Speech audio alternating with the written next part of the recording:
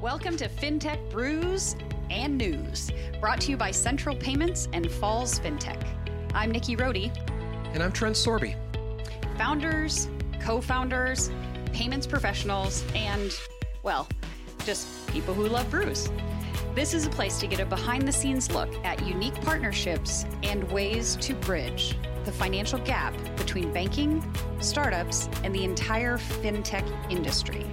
Whether it's a beer, or coffee, or something else, there's certain to be a brew in every episode. After all, how do we function in this space without it?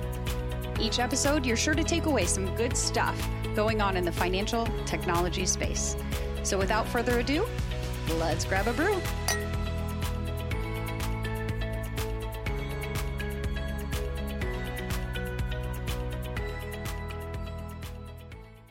Hey everyone, welcome back to FinTech Brews and News. I'm Trent Sorby. And I'm Nikki Rohde. Nikki and I are back together again. We've done a few podcasts solo here recently, but we wanted to come back together for an episode that all of us have been really looking forward to today. Today we've got a couple real thought leaders in FinTech that we wanted to bring in and talk about. We're always used to talking about all the changes going on in FinTech. That's sort of an accepted norm, but I think times are especially interesting right now, given everything that's going on in the marketplace today. So I'm really pleased today to introduce Alec Johnson from FinTech Takes. Alex, his newsletter is an extremely well-regarded newsletter, gaining a ton of traction in the space, where he covers effectively all things FinTech. And then also we have Jason Mikula coming to us from the Netherlands. So very excited to have Jason join us today. Jason, of course, publishes FinTech Business Weekly. Both these guys drop their newsletters. Usually, guys, is it usually like on a weekend, like on Sundays or something like that, or Monday mornings or something? Is that right? I ruin people's Sunday mornings by showing up, just in time to take over their morning coffee. Yeah, and no, I love it because I try to show as much respect for everyone's days and times and work schedules as possible, and do Monday and Thursday. So again, thanks for joining us today, guys. I'd love to start this podcast off with a little understanding of your backgrounds, a little description of the newsletters you're putting out, your podcast. Give everybody just a little bit of background on each of you. Alex, why don't you go first, and then we'll pop over to Jason. Sure. Yeah, absolutely. Well, thanks for having me on. I write, as you mentioned, a newsletter called FinTech Takes. I've been working on it for the last couple of years, and when I started, it was really just an exercise in trying to keep up with all the FinTech news. So it was really more for me than it was for anyone else, and kind of just published it almost just to sort of see what would happen, and started getting good traction, started getting a lot of people responding to it. A lot of people sort of gently correcting all the different things that I was getting wrong, but in a very nice sort of inclusive way that made me want to keep going. And so turned into a slightly bigger thing at all of kind of my previous jobs that I've been working at the last couple of years. And then just recently, within the last couple of months, made the leap to writing the newsletter full time. So now I'm writing the newsletter twice a week. And then I convinced Jason to team up and do a monthly podcast called FinTech Recap, where we hop on the phone together and recap some of the more sort of interesting trends in FinTech and crypto and banking. And usually there's some crypto or DeFi story that we can't let go of that we spend a few minutes on at the end. So that's me. And my background is really in kind of credit and lending primarily. I spent about 5 years working at FICO. And then I've spent a number of years working at different market research and analyst firms, mostly focused on the credit and lending space. Wonderful. So you can make a career out of just sitting around talking about FinTech. I mean, somebody can make a career. I mean, don't give them any ideas. No, usually it's the dream. It's the dream. That was like the thing that I only realized within the last 6 months was like, oh my God, I could actually do this full time for a job. And when I tell my wife or other family members what I do for a living now, they just sort of shake their heads and walk away, because it doesn't seem like a real job, but thankfully it is, and it's a blast. Hey, people get paid for sitting in their basement playing video games. So, I mean, it's amazing what you can do nowadays. Jason, tell us a little about you. Yeah, so like Alex, my background is also in consumer credit. So I worked in operating roles at companies like Enova, LendUp, and Goldman Sachs, building, launching, and scaling credit products, small dollar loans, personal loans, credit cards, student loans, you name it. I feel like I've done it at some point.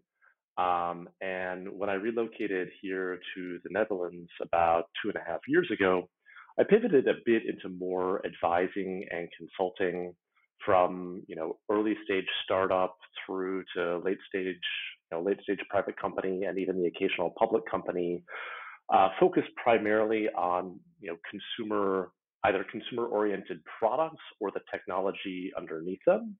And then my newsletter, which, in retrospect, I should have picked a shorter name, FinTech Business Weekly, but the domain was available. So, that's a plus. Comes out every Sunday. Comes out every Sunday and focuses on similar topics, right? So I usually think We about might these have things lost you through. here, Jason. You said comes out every Sunday. Comes out every Sunday and focuses on similar topics, right? So sort of looking at the fintech, banking, and crypto space through the lens of, how does it impact an end consumer or an end business who's using these products. Fantastic. So I want to delve into a couple topics, and these are topics both of you have actively comment on and written articles on, and some of my favorite topics to talk about. I'm always keenly interested in this trend of bank as a service, and we talk about it all the time on this podcast. And we love to talk about sort of where that space is going. We like to talk about new entrants and then talk about the ways in which maybe some of the more mature companies are migrating into bank as a service. I'm curious, Jason. You wrote an article. I think it was in March, if I'm not mistaken, like early March on bank as a service. What are you seeing in the space today in terms of the receptiveness of that, not just among startup fintechs, but some of the more embedded, well-established companies with big brands that are looking for solutions that the bank as a service providers are filling? So I mean, the immediate appeal now is the speed to market and cost to market, right? So versus working directly with a partner bank like a Bancorp or a Stride, compared to using something like Unit, the value prop, at least as they position it, is it's going to cost you less to get a product and a program up and running, and you're going to be able to do it more quickly. And in the world of VC-backed startups, I think probably now more than ever, speed and capital are your two major constraints. So I mean, I think that's where the appeal is now. It's entirely possible that as you scale one of these businesses, the economics of being on a BaaS platform, like a non-bank middleware platform, are actually less favorable than working directly with a partner bank. But if you've raised a seed round or a small Series A and you want to launch something, and you're looking at a 12 to 18 month timeline, there are reasons why it could make sense. I think longer term, the 2 or 3 areas I see as interesting for the middleware players are multi-geography. So you don't really see this in the US yet, but there are players in other countries, notably Railsbank out of the UK and Airwallex, I think I'm saying that right, out of Australia, that are a middleware layer that sit on top of bank licenses in multiple countries. And that starts to become interesting. Imagine you're, maybe a non-bank consumer product that wants, your Starbucks or something, and you want to launch a loyalty program across many countries, or you're a fintech that's looking to expand into, multiple countries in the UK and Western Europe. Using a middleware player that abstracts the complexity of multiple bank partnerships across multiple geographies is interesting. In the US, something that makes sense is multi-product. So a lot of the bank partners tend to focus on one specific product, WebBank and Cross River do a lot of consumer lending. Celtic does SMB lending. Bancorp, Stride, Coastal Community do debit programs. If I want to build a full stack, do I want to go and build relationships with 3 or 4 different bank partners? Or do I want to work with a single middleware layer that has multiple bank partners sitting underneath? So I think there are reasons why it makes sense now, and there are reasons or use cases in the future that could develop that make sense to work with a middleware layer instead of working directly with a single bank partnership. Yeah, I mean, from my perspective, I agree. I think the first time I sort of came across banking as a service was 2015, 2016, when online lending and P2P lending really blew up, right? And so I was looking into like Lending Club and Prosper, and I came across WebBank, which is this teeny tiny little bank in Utah. And you looked at their balance sheet and they were originating like billions of dollars of loans. And you're just like, this is insane. And you sort of dig into the details of it, and the model, which of course we're familiar with now, is, act as the sort of lender of record, originate the loans, sell them back. And so they just acted as this conduit that these massive amounts of loans were flowing through. And if you looked at the amount of, return on equity, return on assets per employee generated by WebBank, it like broke the needle, right? Compared to any other bank that has ever existed in the history of mankind. And I think that one thing that's happened sort of since then, and since some of these early neobanks that have generated some success for these bank partners, is that banking as a service has become hot, right? Like it's a very popular area. And when I worked at Cornerstone Advisors for a while, and we did a lot of research where we would interview consumers, but we'd also interview bank executives on different topics. And we interviewed bank executives on the topic of banking as a service.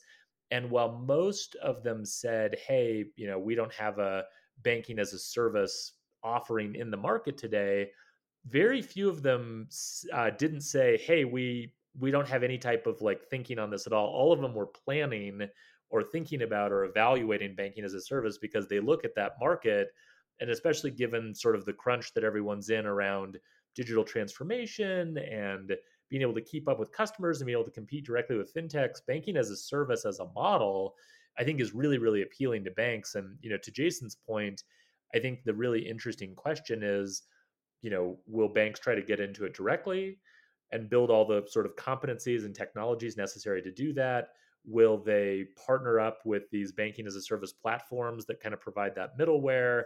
Will they try to offer other value-added services like an accelerator or getting into investing? Will they try to specialize in one particular area like payments or lending or embedded finance versus working with fintech? So I feel like we're at the point where everyone's kind of spreading out, trying to find their niche or their area where they can compete. And I think my general hypothesis for the space is that we're definitely going to see some consolidation, because I don't think there's room for everyone to be in banking as a service, both in terms of platforms as well as banks. And so we will, I think, see some consolidation where winners will figure out a good niche that they can compete in long term. And the ones that kind of get consolidated out of the market will be the ones that don't figure that out. And we fall squarely, of the two examples of where banks lie, we fall squarely in the former and not the latter. We've been in payments, and I always think of it more as the traditional model. And Jason touched on it in the Chime Bancorp model. We're right down the street from Bancorp, where it's sort of a one-to-one relationship. And one of the things we saw, we kind of grew up with fintech when we started in 2014, and so it was clear to us that the more traditional model was tough, because the fintech really needed more from the financial institution for a lot of different reasons. And so we said, look, it's got to be technology forward. We have to come closer to the fintech than, be in the sponsor bank with the fine print on the back of the card, get the BIN and make sure you have your FDIC insurance. It's so much more than that. And, we built out our OpenCP platform, maybe earlier than anybody. But it's interesting because, Alex, you touched on the Cornerstone report. And the first thing I looked at when I looked at that, I'm like, where are the banks? How do you do bank as a service if you're not a bank? We like to call it all the time around here. It's like real bank as a service, because God forbid it's actually a bank. What would be your answer to, why there weren't more financial institutions in that report listed. And we saw the non-bank startup companies like the Unit and the Bonds and the Synapses and all the ones that the two of you mentioned. How would you explain why that report came out with really no banks in the bank as a service category? Yeah, I mean, I think it's a good question. My hypothesis on it is that for a lot of banks, banking as a service is seen more as like a life raft than it is a sort of strategic opportunity, right? And so it's more something that a lot of banks are considering because other areas of their business are not growing or they're sort of challenged in other areas. And when you're looking for something new to jump to as something that can kind of save your business, that tends to be something that I think you try to get to as quickly as you can and as sort of inexpensively as you can. And so I think the banking as a service platforms have scooped up a decent number of banks that are just like, hey, we got to be in banking as a service. It's a great way to generate additional revenue, but we don't really see it as a strategic area that we want to invest in. We just want to get into it as quickly and cheaply as possible. And I think that's the sort of dominant attitude among mid-size and community institutions. And obviously in the US, there's a bias in banking as a service towards mid-size and community banks that are under that $10 billion asset threshold because they can sort of offer superior unit economics to their partners. So I think among that segment of banks, most just don't have the appetite to sort of take on that heavy technology lift and quite frankly, figure out ways to build productive working relationships directly with fintech companies, right? Like I talk to a lot of, community bankers, and the idea of like going out and building relationships and getting to know people in the fintech ecosystem and creating a pipeline of potential partners, like they have no idea where to start on that. Even if the technology and the infrastructure and the operations weren't a problem, even the acquisition of partners is by itself a huge lift for a lot of them. So I think that tends to scare them off. Jason, you did an outstanding job recently of calling out a couple of products that you just straight up said, this is deceptive. This is just absolutely deceptive. And it was around the issue that I think you're just sort of touching on, where you were seeing APYs that normally you think about a return of interest on funds deposited in a bank, of course, those being FDIC insured, and then comparing that against a stable coin offering and trying to make that appear apples and apples when we all know it's apples and oranges when you think about the risk of principal loss there. I think, I loved your article there because I think it calls out how some of these providers have found their way to get through they get through their bank partner, they get through their bank as a service provider, they get through some really well-regarded accelerators, are able to raise money. And at the same time, you were right to call these products into question and say, look, I'm not entirely buying into the pitch here. And I think it could actually mislead consumers. So I got to give you a ton of credit for that article on that, because sooner or later, people are going to understand that FDIC insurance, you don't think about it until you need it. Yeah, I mean, a couple of the companies in this space that I've looked at have used language that basically characterized, in an FAQ kind of setting, do I need to worry about FDIC insurance? Is it important? Is it not important? And basically characterized it as, something that either, if you have more than $250,000, you're not covered anyway, and you have enough money, so you shouldn't worry about it. If you only have $200, you have too little money for it to matter, which I would venture to guess if it's your last $200 and you lost it, you would probably feel a little bit differently about that. I mean, there was even one that also drew a comparison to life insurance and saying that was sort of a bad way of achieving security or allocating capital. I mean, I think, part of the reason that these examples, I find them so striking is my background was in marketing financial services products. I spent many, many hours, days, weeks of my career in rooms with lawyers who were telling me, to some extent, what I could and could not say, or sort of providing boundaries around justifying marketing claims and things that would incur certain levels of risk.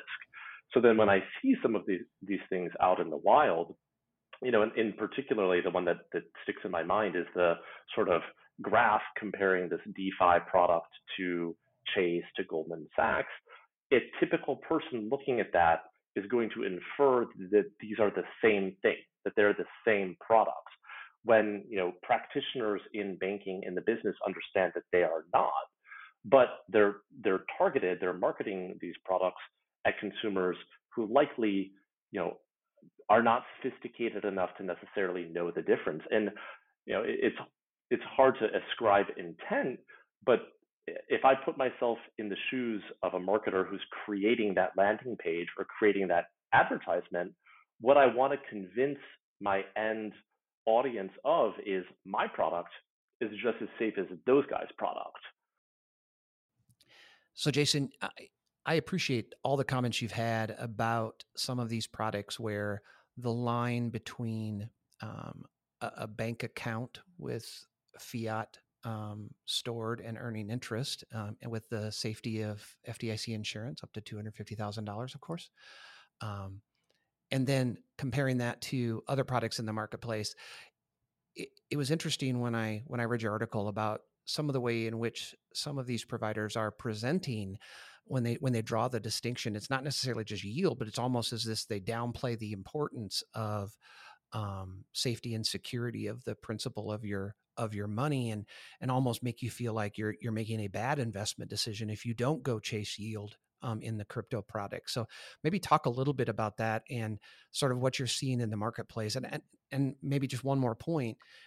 How do these companies get by with that in your mind? Yeah, I mean, quickly, I think you raise a really valid concern, and that neobanks, to use a specific example, don't presumably have to have a specific sort of wind down plan or the living will that banks do, right? So, even if we look at an example in recent history, Simple, which wasn't explicitly a failure, but it was sold to BBVA, and then in turn, that all went into PNC, and the experience of customers during that transition sounded, to put it bluntly, like pretty bad, right? And so you can imagine if you had a scenario where you had a neobank that outright, essentially ran out of money and needed to be wound down. I'm not aware of a sort of a playbook for how to do that in an orderly way. And examples abound. I mean, now coming to mind, Rush Card, which didn't fail, but it was doing a tech transition. Consumers were locked out of their account for, I think 5 days, 7 days, some of them longer. So, I mean, there are examples of particularly, sort of highly vulnerable populations who were put in a very bad position when a financial services provider had some sort of technology interruption or some sort of transition. And unfortunately, like I would anticipate, we probably will see something like that if fintechs serving end consumers run into issues and need to be sort of sold through M&A quickly or need to be wound down. So hopefully not, but you may be right that we see something like that happen. I know, I agree, and I get worked up too. Look, in interest of disclosure, my first 9 years was at the FDIC, so I'm very interested, and I've seen banks close, and I've seen the checks at that time for $100,000 getting cut to depositors, and so you understand, the importance of having that coverage there, and I think you said it very well. It's one thing to say I can pay you this much interest, and there's risk on that investment. It's another thing to say, to your point, take the cloak off of some brands and put yourself inside the cloak of the brand. And that is where I think we are headed for a problem. And I think for a challenger bank and a challenger organization to say, I have bank accounts. I mean, that right there, we've had a lot of conversations about that in the last few years about whether that toes a line. This is setting a whole new line. I mean, that I can at least to say, like, look, regardless, you may not totally understand who is the insured entity, but at least your funds are insured. Here, this just moves the needle that much further, and I think it's really troubling. Alex, I'm curious in your thoughts on this. Do you think bank as a service is going to be susceptible to more and more products that move the needle somewhere even less comfortable than where we are today from a compliance standpoint? I mean, as we chase products, there are a lot of new products out there, and everybody wants to be a trendsetter, but sometimes you can push the edge so much that is the bank as a service model inviting, sometimes maybe some questionable products to come into the marketplace? Yeah, I think that's a great question. I mean, to your earlier point, Chime gets in trouble for referring to itself as a bank, but the stuff that's happening in DeFi with these sort of savings accounts or deposit accounts, is so much further along the line of like not being honest and representing what the product is, that it kind of makes the Chime fintech example seem very quaint by comparison. And I think it's a really good question because you know there's this constant push towards we need to bring more innovation, we need to push fintech and DeFi into every underserved corner of the market.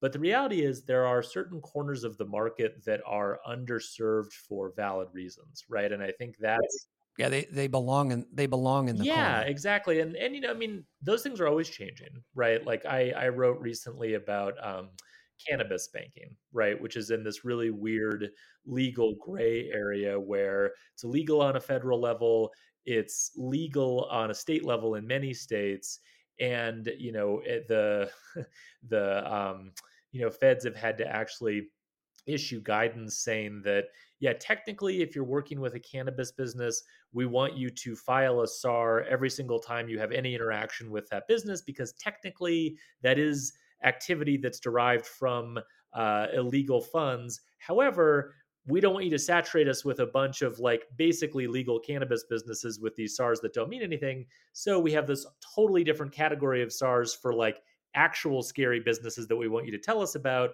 And the rest of these, yeah, you have to file a SAR, but we won't worry about it. It's this really weird kind of gray area that exists around cannabis that I think, banks are sort of naturally looking at and going, at what point do we jump into this? At what point do we sort of bite the bullet and say, we'll build the extra risk management and compliance infrastructure to bank these businesses safely? Because there is a huge opportunity there. And if you sort of play out what that little corner of the market is going to look like 5 years from now or 10 years from now, as probably legalization continues to kind of chug along and this becomes less of a criminalized category, that's going to be an opportunity for someone. And the people who get there early, that's going to matter. But the tide can also shift away from you, right? And there's, I think, lots of examples of banks that have gotten themselves into trouble by jumping too soon into some of these kind of gray areas that ended up getting burned by that. And so I think banking as a service makes that all the more complicated, because it's not just you and your products and the decisions that you're making around that, it's the policies you're putting in place for partners that are being brought on board. And as you scale up, you have to have a really clear idea of, these are the segments of the market we want to serve, these are the risks we want to take, and these are the ones where we're not even going to waste any time. It's just a clear no, and we want to move on. We think of them as, we always call them the 3 C's, right? Casinos, cannabis, and crypto. Right. And we talk about those all the time. I think it's very interesting that what you were just saying there, Alex, and I share the view. One of the reasons why we immediately built our own bank as a service platform is we think there was vulnerability in a model that kept the bank issuer a bit disconnected from the platform and the end distributor or provider of the product. And we think that created vulnerability. And so when we talk to our partners and we say, look, see the value in, when you're talking to your technology provider, you're also talking to your bank issuer at the same time. We think that from the very beginning, we have said, that's great from a business development standpoint. We can sell that. We can draw distinctions from the non-bank providers, but I think it's also more important from a risk management standpoint, and be able to say, look, I am in the middle of all of the activity that is going on. I'm not sitting one step removed from the BaaS platform, that, no matter what, you're one step removed from anything, you're exposing yourself to risk of potentially nefarious things happening. Right. No, I think that's true. And I think the pitch from the BaaS platform perspective is, well, we'll take on a bunch of that compliance burden. Like, we'll do that work so that you, the fintech company, doesn't have to. But I think the thing that fintech companies or embedded finance brands need to realize about that model is, the BaaS platform can try to take on more of the compliance burden and can try to own more of that. But at the end of the day, the bank is the one that's making the decision on yes or no. We will allow this transaction. We won't. We will keep this account active, or we're going to deactivate this account. This business is suddenly not good for us. We just had, our latest meeting with our examiner, and they, crossed out these 3 areas. We can't be in these areas anymore. And we've seen plenty of examples of fintech companies that have had service disruptions or problems happen with their business because they were a little removed from their bank partner, and their bank partner made a decision for their own well-being and based on their own kind of compliance needs that had a huge downstream impact on the fintech company and on their customers, right? And so to me, that direct relationship with the bank is so important because even if you don't want to consider yourself a compliance expert, you are subject to those compliance requirements. Absolutely. I think you're absolutely correct. I could not agree more. I want to hit on a real quick Go point ahead. on that too, Alex, is this age-old issue that regulation is lagging. What's the right move, and how do we help solve some of that with the speed of some of the DeFi stuff and crypto and everything else, that casinos, if you want to add that to the fold too? No, but how do we get regulation to speed up so banks have some clear direction and we don't run into some of these funky UDAP things? Yeah, I think that's a great question. I mean, I think that the way I would like to see regulation be sort of driven, and this is maybe a pipe dream, is that I think it needs to be based on market traction more so than on kind of complaints or problems, right? And so if you think about sort of the evolution of sort of how innovative ideas sort of develop in financial services, it starts with like, oh, hey, that's a strange model, right? Like someone's trying something new. And generally, you'll find someone in the ecosystem, if you want to try something new, to partner with you on that. And I don't necessarily think that regulation is needed or beneficial at that point because you don't want to kill ideas too early, because there is benefit to consumers into the ecosystem to let some of those experiments play out. But I think what happens is a lot of regulation tends to result from the very end of that evolution, which is we did this experiment, the experiment worked, we scaled up this experiment, we ran it at full speed without a lot of supervision, and then a bunch of people got hurt. And then based on that consumer harm, regulation is taking place, and we're going in and saying, "Oh, we're going to stop that from happening again." And I think that's too late, right? Like that's the Right. You have responsive regulation, like you're in response to a problem. right. You know it's going to be more draconian than if you try to get ahead of the Totally. problem. And so to me, I think, a lot of regulatory agencies do a good job doing research, right? And like studying the market and doing surveys and trying to understand like what's happening in the market, what consumers are doing. And I'd like to see more of a link between that research on what's getting traction in the market, what's actually happening, to drive more proactive regulation where they say, hey, look, 250,000 crypto wallets have connected to the Anchor protocol for generating yield based on the Terra stablecoin.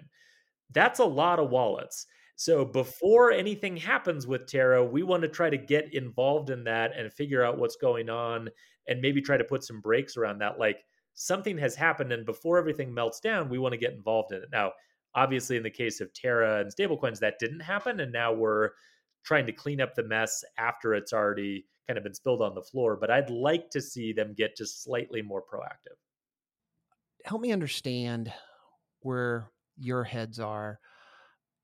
Is there an eventual clash between embedded finance, embedded providers of products, big brands driving financial services and leveraging distribution and brand? Is there an eventual clash between that and what we're seeing now, what we would typically call a challenger, sort of an on its own, I'm going to acquire customers myself with my own brand. I'm going out there on it myself. I don't need to be embedded in somebody else's brand.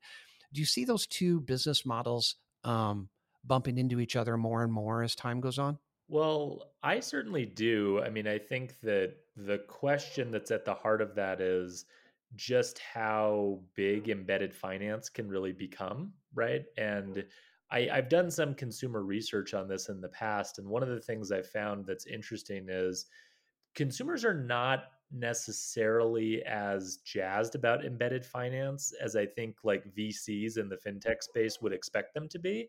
And I think part of the reason for that is that there are certain products that are a really good fit for embedded finance. And then there are other ones that are just not and probably never really will be. Right. And so, as an example, lending tends to perform very well when you ask about it in an embedded finance context, right? Because the purpose of getting a loan has nothing to do with the loan itself or the provider you get it from. It's really just, I want a good price and I want to get this conveniently because my goal is to buy a car or a house or a television. Right. And so it's like, it's the reason buy now, pay later is so effective at engaging customers is that the financing is presented when you need it and then you never have to think about it ever again. Right. And so I think that lending tends to perform very well. And we've known this for 20 years, right? I mean, indirect auto lending dominates direct auto lending in the United States, something like 70 to 30%, because I'm buying a car. I want to go to the dealership. I want to drive the car. I want to get financing when I'm there. I don't want to go to a bank and get a check and then go back to the dealership. So I think convenience tends to win in lending. But, when I was doing consumer research on this, I would ask about other use cases like checking accounts, savings accounts, some things that are certainly have a transactional component to them, but also have a relationship component to them, right? Like when it comes to a checking account, that's where I keep my money. And even though I'm a huge fan of like Call of Duty and PlayStation, I don't want a PlayStation Call of Duty checking account that has my direct deposit going into it, right? Like that doesn't make sense to me. It would seem weird to me as a consumer. And even though there would be convenient benefits, perhaps, of it going in there if I spend a lot of time playing video games, it's still strange enough to me as a consumer because I want someone who focuses on money and financial services to own that product and that relationship. And so I think that embedded finance is going to end up being somewhat fractured across use cases and across customer segments where it'll really get deep in certain areas. But in other areas, I think we'll see brands bang their head against the wall trying to make something work that's just not a good fit. I hope banks, and Jason, I'm going to spin this to you in a second. I hope this is where the future of banking might lie. And I think to some extent, we're rolling back, maybe 15 years. Nikki's older than me, so you probably remember that. Nikki was one of the very first employees at one of these large banks that do sponsorship. So, but Nikki, you might remember back in the early 2000s. No, you probably don't remember the early 2000s. But I think we are finding ourselves back in the idea of stored value. And I hope banks understand that perhaps the most important part is where the consumer wants to store their money now, or their value, right? We should start using value again, in my opinion. Now, what the key is going to be, I might want to connect it to Call of Duty, and I might want to connect it to my refrigerator, and I might want to connect it to my mobile phone company. I expect that. But in the end, I feel better about sort of walling off my value over here at my financial institution. I'm not sure I want that many products from you, but boy, just guard my money and make sure I can connect it to all the cool things that I want to do. And I don't know, Jason, I'd be interested in your thoughts on that. Yeah, I mean, I think the thing people in financial services, including myself, are often guilty of are thinking about these things in terms of products, right? And a phrase I hear Alex use, which I need to steal, is that it's like the jobs to be done. Like the consumer doesn't care about checking or savings or credit or buy now, pay later or auto loan. Like they're trying to do something. So, why do they disproportionately finance the dealer? Because they're at the dealer and they want to buy a car. The loan is generally sort of incidental to what it is that they're trying to accomplish. I mean, I think your point about, stored value, the way I think about that is, is there enough utility, some combination of utility, convenience, incentive, and frequency, right? I think we're all probably pretty familiar with the Starbucks example, so I won't fully go into it, but that's something that is frequent, convenient, and you're providing an incentive for somebody to use that as a payment mechanism. On the flip side, Uber, not for consumers, not for riders, but for drivers. If I'm driving Uber every day, would I want sort of an embedded wallet where I can get my payouts immediately, use that to buy gas, and continue driving? Yeah, there you have a frequency, a utility, and a convenience aspect, and I guess an incentive because you can keep working and earn more. So I think apart from that, if you're talking about a merchant that I go to, a handful of times a year, or even frankly a handful of times a month, does it make sense for me to have some sort of separate embedded, stored value payment mechanism? Probably not. Again, unless there's like a very strong incentive for a consumer to adopt it, I just don't see that making sense. The financing side, BNPL, at checkout, okay. But some of these other use cases for the consumer side, I do struggle a little bit to see how applicable they are. Awesome. Hey, I agree with you, Trent. You guys, what? I know it doesn't happen very often, just to be clear. But there's so many angles we could take here with bank regulation and crypto and cannabis and everything in between. But in spirit of time, I would like to ask one departing question, and that is, what is next in your mind for fintech? Not necessarily the innovation, but what's the right next thing that we all need to be watching? Yeah, I mean, the thing I have harped on with fintech for a while, and I feel like we're now getting there from a scale and a maturity standpoint, is customer service. And that's a boring answer, but I think the thing that I'm learning and that DeFi and crypto is sort of accelerating my learning on is that customer service is one of those timeless core competencies when you're dealing with people's money that I think that fintech companies and certainly crypto and DeFi companies have really under-resourced to their detriment, right? And I won't tell the multitude of stories that I have in my back pocket of interacting with different crypto and fintech apps and running into problems and then maybe somewhat annoyingly testing out their customer service functionality because I'm also kind of curious about it, but like horror stories that I won't tell.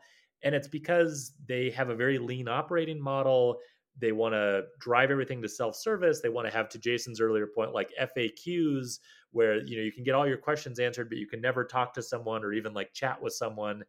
And I think that especially what's happened with Terra and with Anchor have really driven home the point that when you digitize financial services, problems can happen fast. They can happen instantly. They can happen 24/7. They can happen at 2:00 in the morning when you're asleep.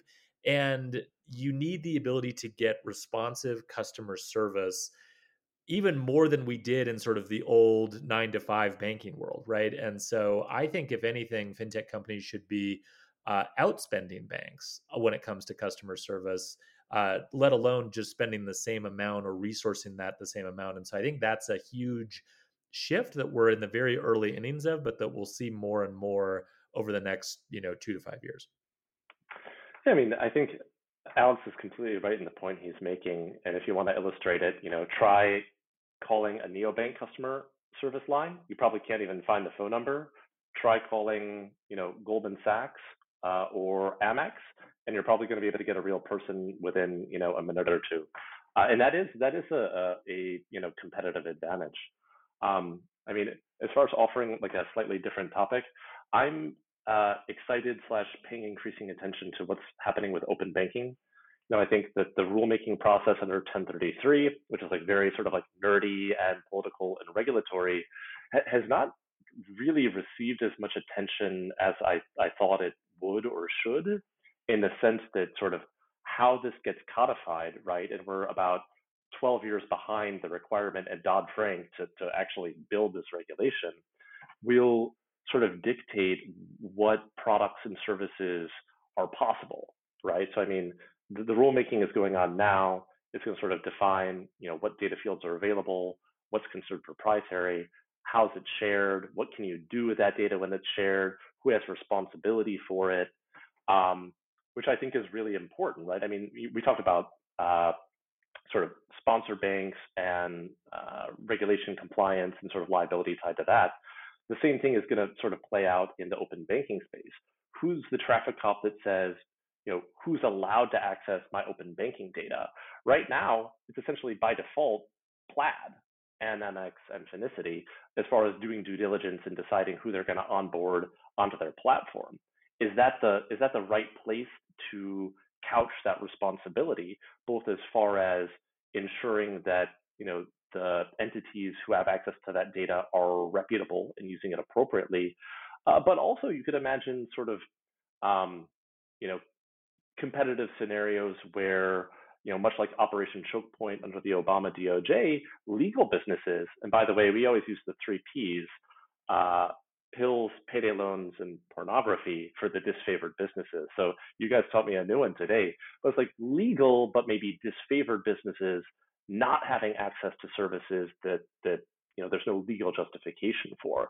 And who should be making those decisions? Is it some sort of regulatory body? Is it private for-profit companies?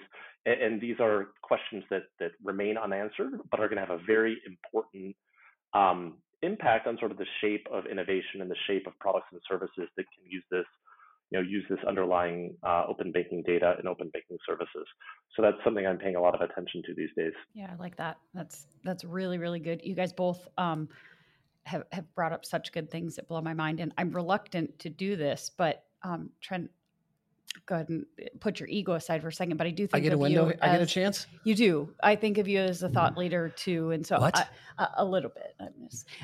So how about you? We should put that. I think of you as a thought leader in in the front of every single show. Like it'd be our lead in. Maybe we tweak our lead in and we go with that. Only as long as Ish follows it. But you do have some interesting thoughts around this too. I think, look, at the risk of sounding like a Debbie Downer here, what I'm watching is the first, I don't want to say failure.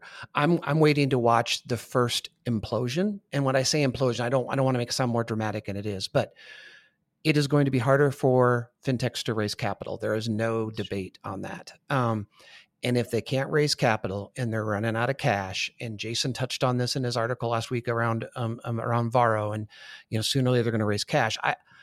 I'm probably a little less concerned about the Varos than I am probably the companies that are 4 or 5 years behind Varo or 3 or 4 years behind Varo. They are going to find themselves out of cash, and they're going to find themselves with 300,000 customers and unable to service those customers. And then it's going to roll back onto the bank as a service provider, and it's going to roll back onto the sponsor bank. And we're going to find some situations where things are going to have to get unwound. And it's going to be a very good test for this system because we haven't faced that in the last 5 to 10 years. There just hasn't been an implosion because in the end, if I'm out of money, I'll just raise more. Money's falling from the sky. And so I'll just keep spending. And, I hate to call it capital because I don't think it is capital. It's cash. Capital is there to absorb bumps in the road. This is here to fuel a business. And if it runs out, the business isn't going to there's nothing to fuel the business anymore. And it's going to leave consumers in a tough spot. And I think to go back to what Alex said earlier, when we have the eventual implosion, and I do think it's going to happen in the next 12 months, then you're inviting regulators in to say, look, we let you guys run on this one for a while. Look what happened. Now we're coming in and we're going to come in and save the day. And so I know that that's no way to end a podcast, but I do believe it is something to watch for in the next 12 months when the equity markets start to line up with the regulations, start to line up with the general economy, and then consumers are left feeling a bit high and dry by what they thought was a really cool product 3 years ago. All good stuff, guys. And I thank you so much for taking a ton of time, sharing your wisdom. And I mean, you write about it, you talk about it, and appreciate you sharing just a little bit with us today. There you have it. We hope you enjoyed this episode of FinTech Brews and News. Keep up with all the content and cool stuff happening at Falls FinTech and Central Payments by checking out our website, our YouTube channel, LinkedIn, and Twitter. Subscribe to this podcast so you don't miss out on our next episode. I'm Nikki Rohde. And I'm Trent Sorby. See you next time. Cheers.